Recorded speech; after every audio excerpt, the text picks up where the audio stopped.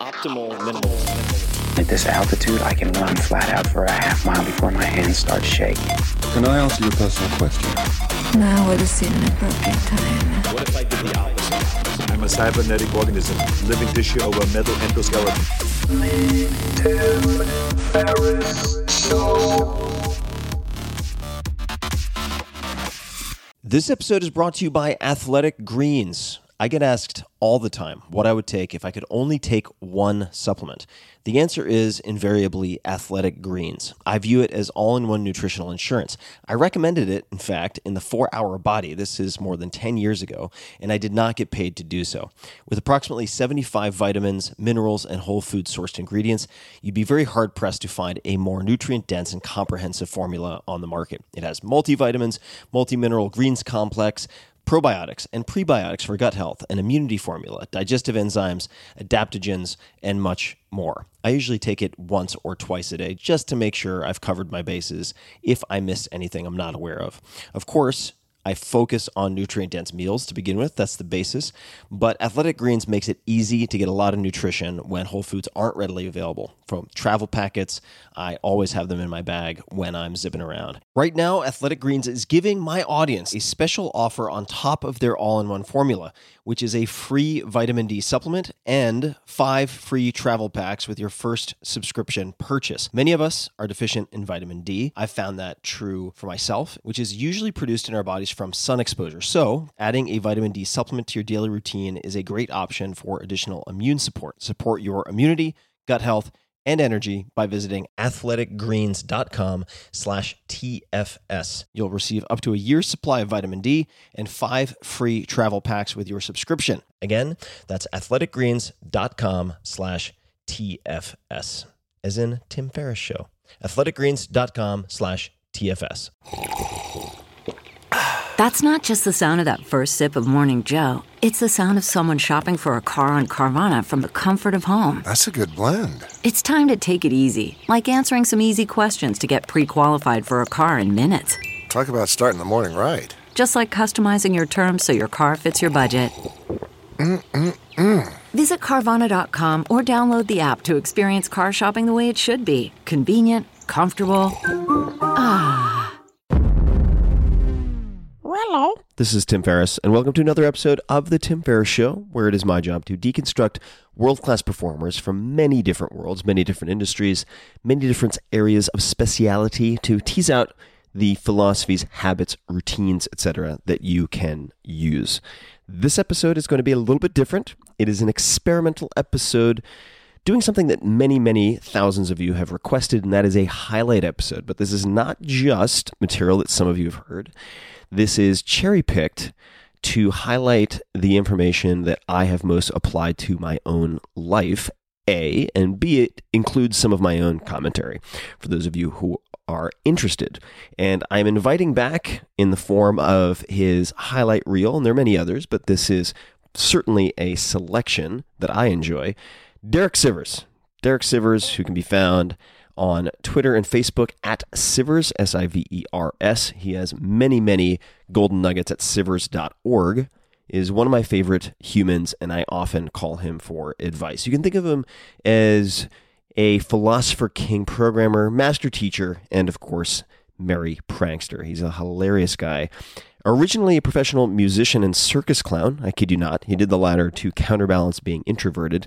Derek created CD Baby in 1998. It became the largest seller of independent music online, with $100 million in sales for 150,000 musicians.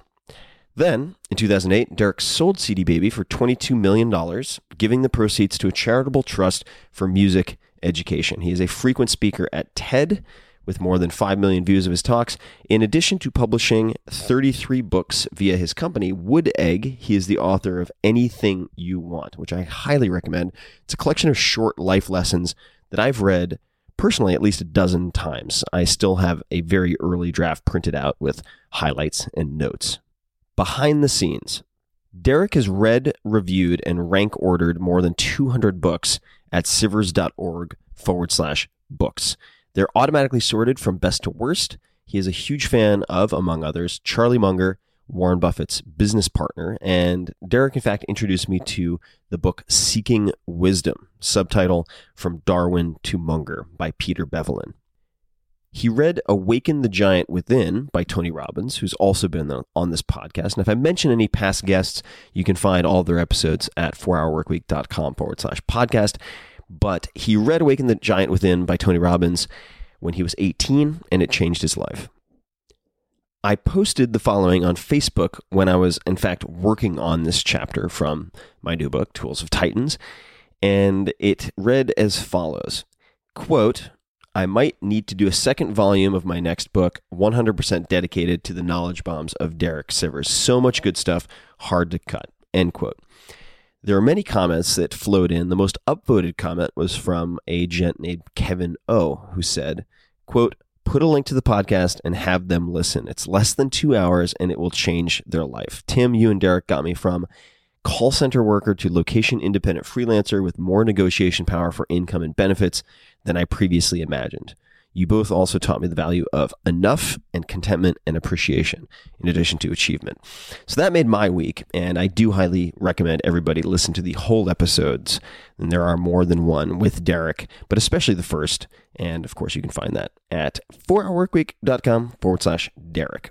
But moving on. If more information was the answer, then we'd all be billionaires with perfect abs. This is a direct quote from Sir Derek, and it really underscores that it's not what you know, it's what you do consistently. And Tony Robbins, just to bring him up since I did already, has said something along the lines of, what you know doesn't mean shit. It's what you do consistently that makes the difference.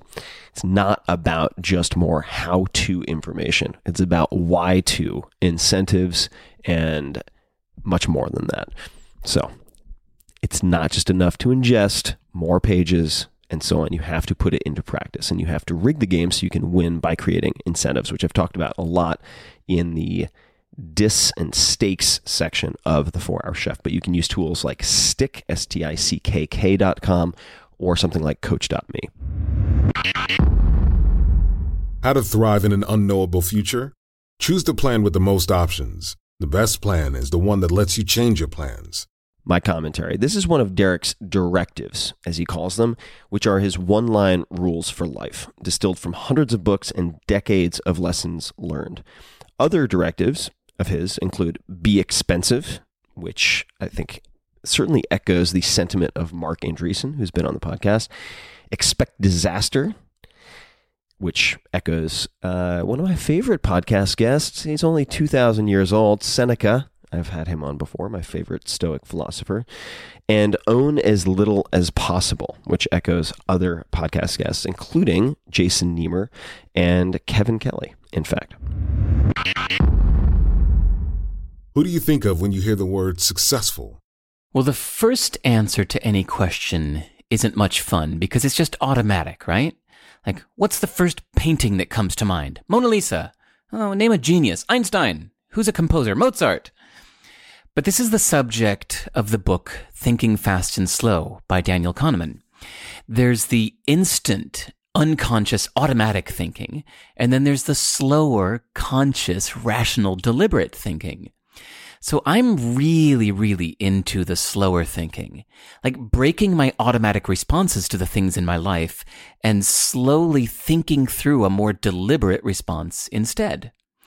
And then for the things in life where an automatic response is useful, I can create a new one consciously. So, like, what if you asked, when you think of the word successful, who's the third person that comes to mind? And why are they actually more successful than the first person that came to mind? Well, in that case, the first person would be Richard Branson, because he's like the stereotype, right? He's like the Mona Lisa of success to me. And honestly, you might be my second answer, but we could talk about that a different time.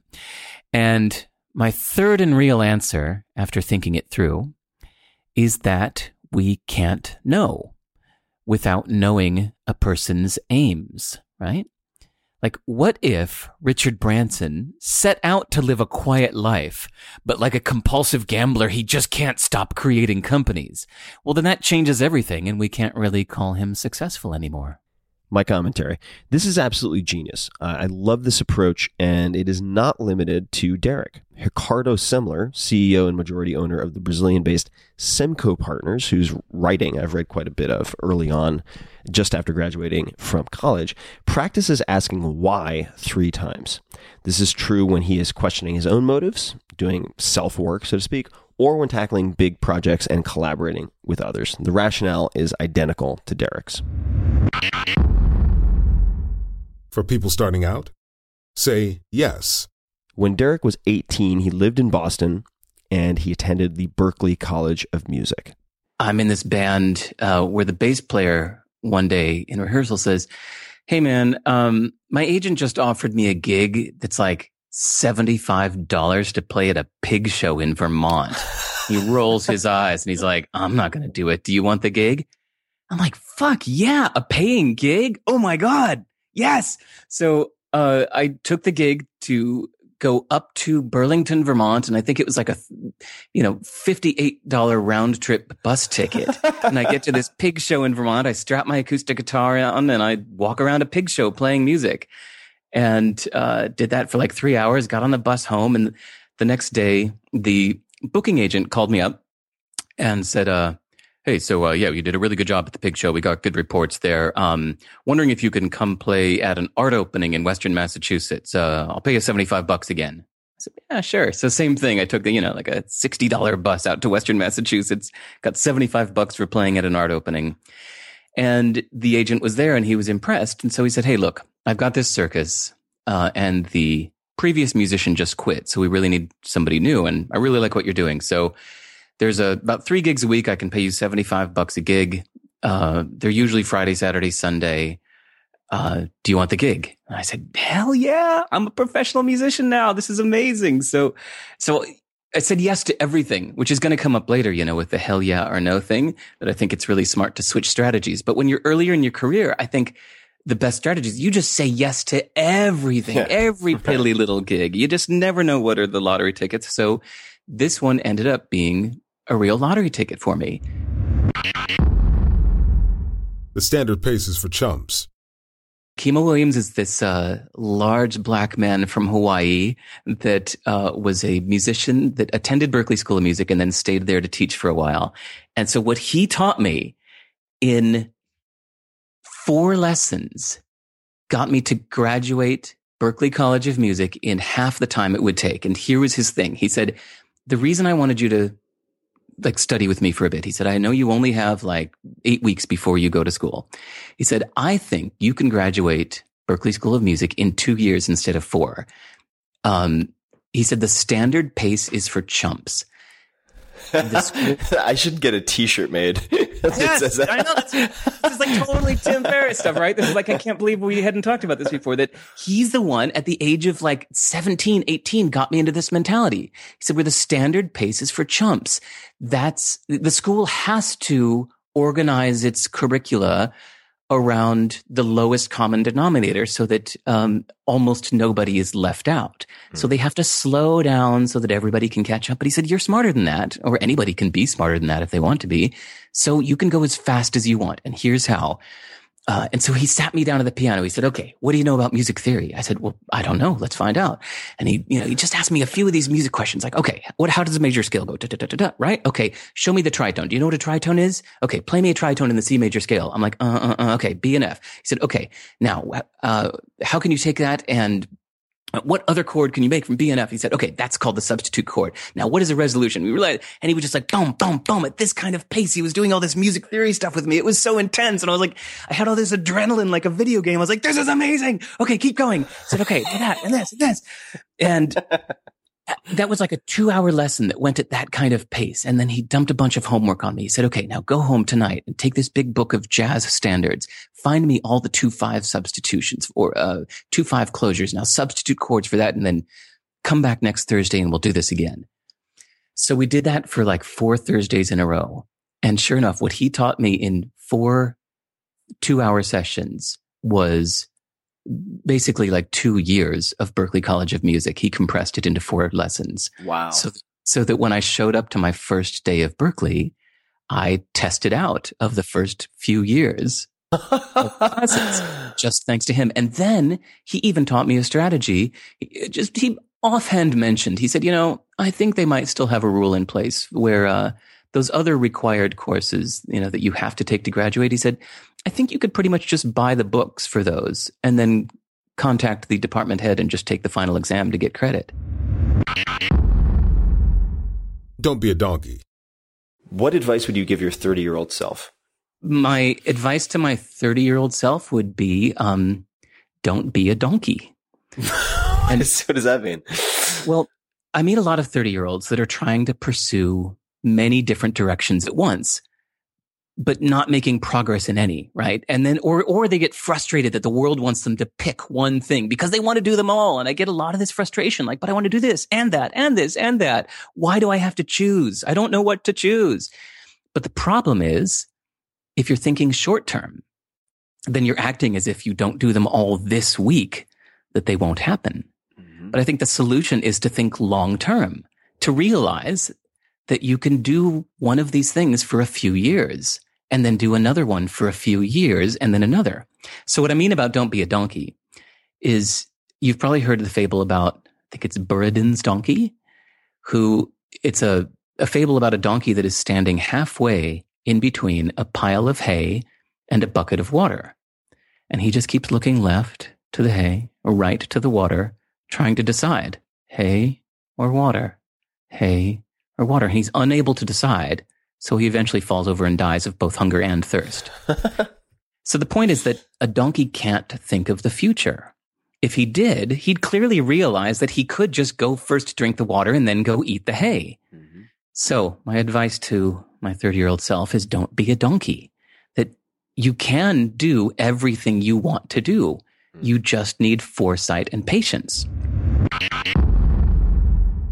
Business models can be simple. You don't need to constantly pivot. Derek tells the story of the sophisticated origins of CD Baby's business model and pricing. So I was living in Woodstock, New York at the time, and there was a cute, tiny little record store in town that sold consignment CDs on the counter of local musicians. So I walked in there one day and I said, hey, how does it work if I want to sell my CD here? And she said, well, you set the selling price at whatever you want. We just keep a flat $4 per CD sold, and then just come by every week and we'll pay you. So I went home to my new website that night and I wrote, you set your selling price at whatever you want. We just keep a flat $4 per CD sold and we'll pay you every week.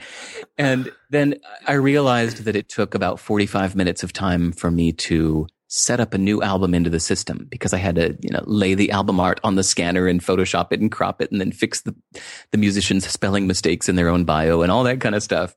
That took about 45 minutes of work per album. So it shows you what I was valuing my time at those days, that I thought 45 minutes of my time, that's worth about $25. So I'll charge a $25 setup fee to sign up for this thing. And then, at the last minute, I thought, wait a second. In my mind, 25 and 35, they hold that they're in the same brain cell in my head. 25 and 35, those numbers don't feel very different when it comes to cost, like $10 is different and $50 is different, but 25, 35, that occupies the same space in the mind. So you know what? I'm going to make it 35. That will let me give anyone a discount anytime they ask. Even if somebody's on the phone and upset, I'll say, you know what? Let me give you a discount. And so I added in that little buffer so I could give people a discount, which they love. So yeah, $35 setup fee, $4 per CD sold. And then Tim, for the next 10 years, that was it. That was my entire business model, was generated in 5 minutes by walking down to the local record store and asking what they do. Once you have some success, if it's not a hell yes, it's a no. This mantra of Derek's quickly became one of my favorite rules of thumb. I apply it all over the place, and it led me to take, in effect, at this point, certainly an indefinite startup vacation, which started in late 2015. I've elaborated on that in the past in my blog post, which was how to say no when it matters most. But here is his origin story and how he arrived at the, if it's not a hell yes, it's a no. And then once it came close and it was time to book the ticket, I was like, I don't really want to go to Australia right now. I'm busy with other stuff. And It was actually my friend Amber Rubarth, who's a brilliant musician. I was on the phone with her and kind of lamenting about this. And she's the one that pointed out, she said, it sounds like, from where you're at, your decision is not between yes and no. You need to figure out whether you're feeling like, fuck yeah, or no. And I said, yeah, that's really what it comes down to, right? Because the idea is, if you're feeling anything less than like, oh, hell yeah, I would love to do that. Oh my God, that would be amazing. If you're feeling anything less than that, then just say no. Because most of us say yes to too much stuff. And then we let these little mediocre things fill our lives. And so the problem is, when that occasional big, oh my God, hell yeah thing comes along, you don't have enough time to give it the attention that you should, because you've said yes to too much other little half-ass kind of stuff, right? So once I started applying this, my life just opened up. Busy equals out of control.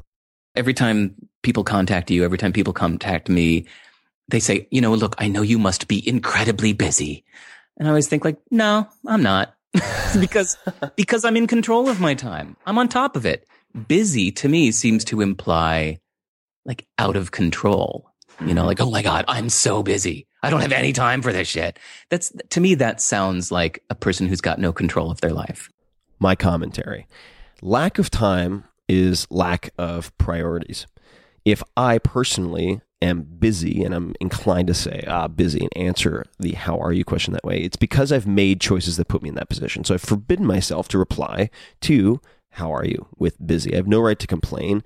And if that is the case, if I am too busy, instead, it's a cue to re-examine my systems and rules, do additional 80-20 analysis and so on that I've talked about ad nauseum before. What would you put on a billboard? I really admire those places, like I think Vermont and Sao Paulo, Brazil, that ban billboards. But I know that wasn't really what you were asking. So my better answer is, I think I would make a billboard that would say, it won't make you happy. And I would place it outside any big shopping mall or car dealer. So ideally, actually, I think, what would be a fun project is to buy and train thousands of parrots to say, it won't make you happy. It won't make you happy. And then you let them loose in the shopping malls and superstores around the world. That's my life mission. Anybody in? Anybody with me? Let's do it. Take 45 minutes instead of 43? Is your red face worth it? So yeah, I've always been very type A. And so a friend of mine got me into cycling when I was living in LA. And I lived right on the beach in Santa Monica, where there's this great bike path in the sand that goes for, I think it's 25 miles in the sand. 25, no, hold on. Something like that. The exact number doesn't matter. But what I would do is I would go onto the bike path and I would get like head down and push it as hard as I could. I would go all the way to one end of the bike path and back, and then back home. And I'd set my little timer when doing this. Huffing and puffing, red-faced. Yeah, just red-faced huffing it, but like just pushing it as hard as I can. Every single, thrust of the leg, just. And, of course, that made me quite fun if somebody was in my way on the bike path. I'm sure. That guy's got places to go. But I noticed it was always 43 minutes. I mean, if you know Santa Monica, California, the weather is about exactly the same all year round. So, unless it was a surprisingly windy day, it was always 43 minutes is what it took me to go as fast as I could on that bike path. But I noticed that over time, I was starting to feel less psyched about going out on the bike path, because just mentally, when I would think of it, it would feel like pain and hard work. It sounds like pain and hard work. Yeah, I mean, it was, but I guess at first that was okay. And after a while, I just felt like, I don't know, riding the bike. Why don't I just hang out? So then I said, that's not cool for me to start to associate negative stuff with going on the bike ride.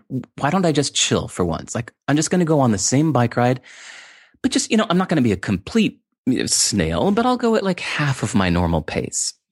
So I got on my bike and it was just pleasant. I just went on the same bike ride, but I was more like standing up, and I just noticed that I was looking around more, and I looked out in the ocean. I noticed that day there were these dolphins jumping in the ocean, and I went down to Marina del Rey to my turnaround point. And, actually it was when the breakers at Marina del Rey, there was a penguin that was flying above me. I was like, no way. I looked up. I was like, hey, a penguin. And he shit in my mouth. I was like, bleh, bleh. Was it a penguin or a pelican? Oh, sorry, pelican. Yes, a flying penguin above my head. That would be more amazing. I was like, what did you take before your ride? So you had a pelican, pelican shit in your mouth. That's incredible accuracy. Was that from like, how far away was it?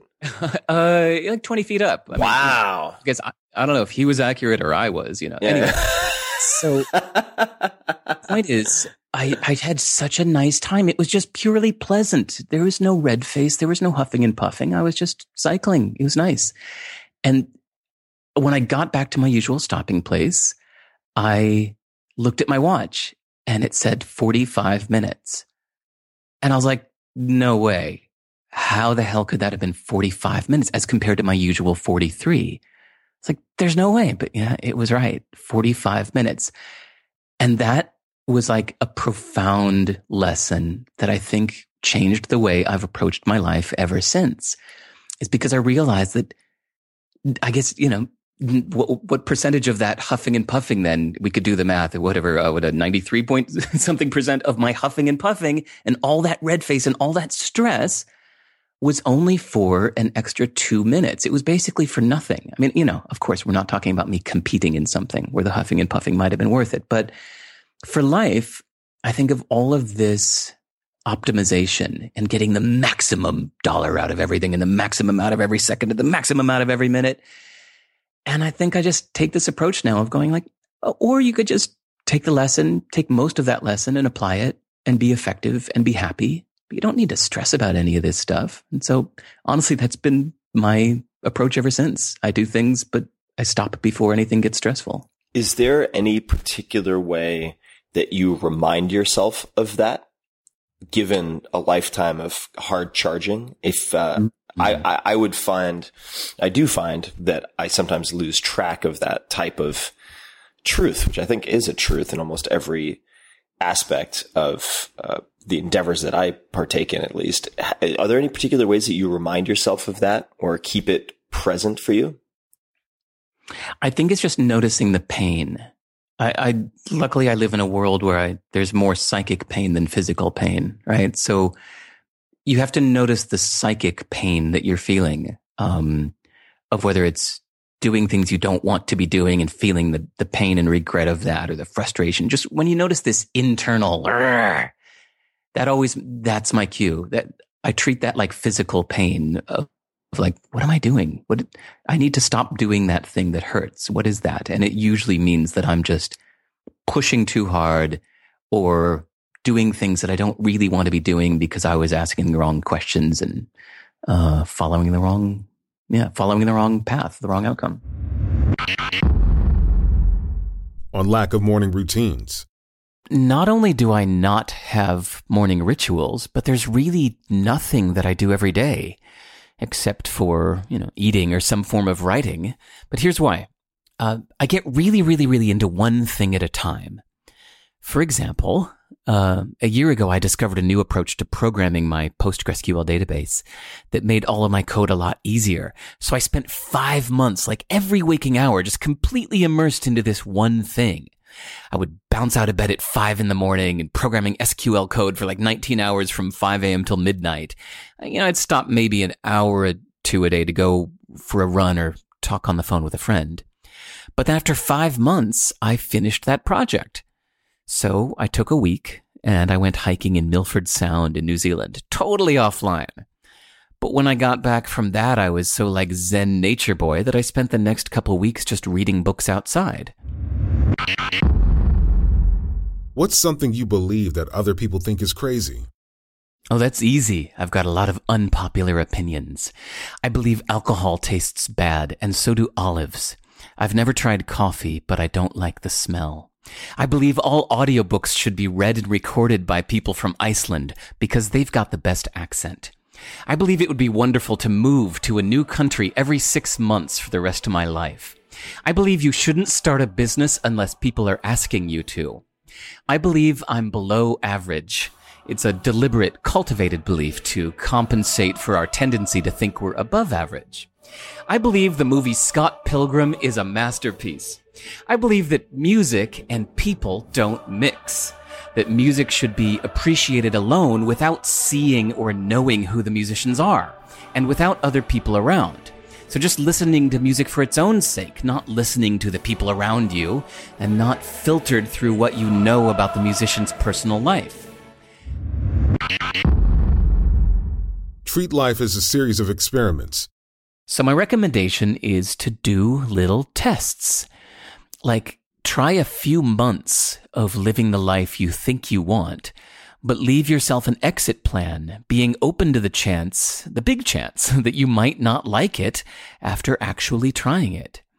The best book about this subject is Stumbling on Happiness by Daniel Gilbert. His recommendation is to talk to a few people that are currently where you think you want to be and ask them for the pros and cons, and then trust their opinions since they're right in it, not just remembering or imagining. Even when everything is going terribly, and I have no reason to be confident, I just decide to be. There's this beautiful Kurt Vonnegut quote that's just a throwaway line in the middle of one of his books that says, "You are whatever you pretend to be." The most successful email Derek ever wrote. At its largest, Derek spent roughly 4 hours on CD Baby every 6 months. 4 hours every 6 months. He had systematized everything to run without him. Derek is both successful and fulfilled because he never hesitates to challenge the status quo, to test assumptions, to question legacy belief systems or any type of system really that others are saying he should use. It doesn't have to take all that much to test these assumptions or to do a lot with a little. And the following email, which is his most successful email he ever wrote, illustrates this beautifully. And I'm going to read what he has written about it and the email itself. Enter Derek. When you make a business, you're making a little world where you control the laws. It doesn't matter how things are done everywhere else. In your little world, you can make it like it should be. When I first built CD Baby, keep in mind, I'm speaking in Derek's voice. When I first built CD Baby, every order had an automated email that let the customer know when the CD was actually shipped. At first, it was just the normal, "Your order has shipped today. Please let us know if it doesn't arrive. Thank you for your business." After a few months, that felt really incongruent with my mission to make people smile. Side note from Tim Ferriss, this is very true. Derek takes making people smile very seriously. Does a pretty good job, I think, too. Back to Derek. I knew I could do better, so I took 20 minutes and wrote this goofy little thing. And this is the email. Your CD has been gently taken from our CD Baby shelves with sterilized, contamination-free gloves and placed onto a satin pillow.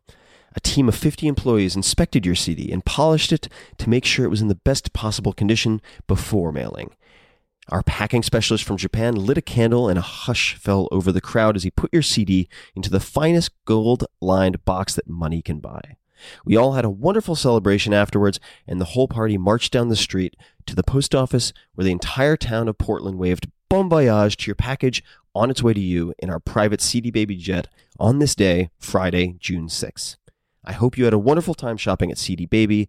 We sure did. Your picture is on the wall as Customer of the Year. We're all exhausted, but can't wait for you to come back to, in all caps, cdbaby.com, 2 exclamation points. That one silly email sent out with every order has been so loved that if you search Google for private CD Baby jet, you will get more than 20,000 results. Each of those results, each one, is somebody who got the email and loved it enough to post it on their website and tell all of their friends. That one goofy email created thousands of new customers. When you're thinking of how to make your business bigger, it's tempting to try to think all the big thoughts, the world-changing massive action plans. But please know that it's often the tiny details that really thrill someone enough to make them tell all of their friends about you. Hey guys, this is Tim again. Just a few more things before you take off. Number one, this is 5 Bullet Friday. Do you want to get a short email from me? Would you enjoy getting a short email from me every Friday that provides a little morsel of fun before the weekend? And 5 Bullet Friday is a very short email where I share the coolest things I've found or that I've been pondering over the week. That could include favorite new albums that I've discovered. It could include gizmos and gadgets and all sorts of weird shit that I've somehow dug up in the world of the esoteric as I do. It could include favorite articles that I've read and that I've shared with my close friends, for instance. And it's very short. It's just a little tiny bite of goodness before you head off for the weekend. So if you want to receive that, check it out.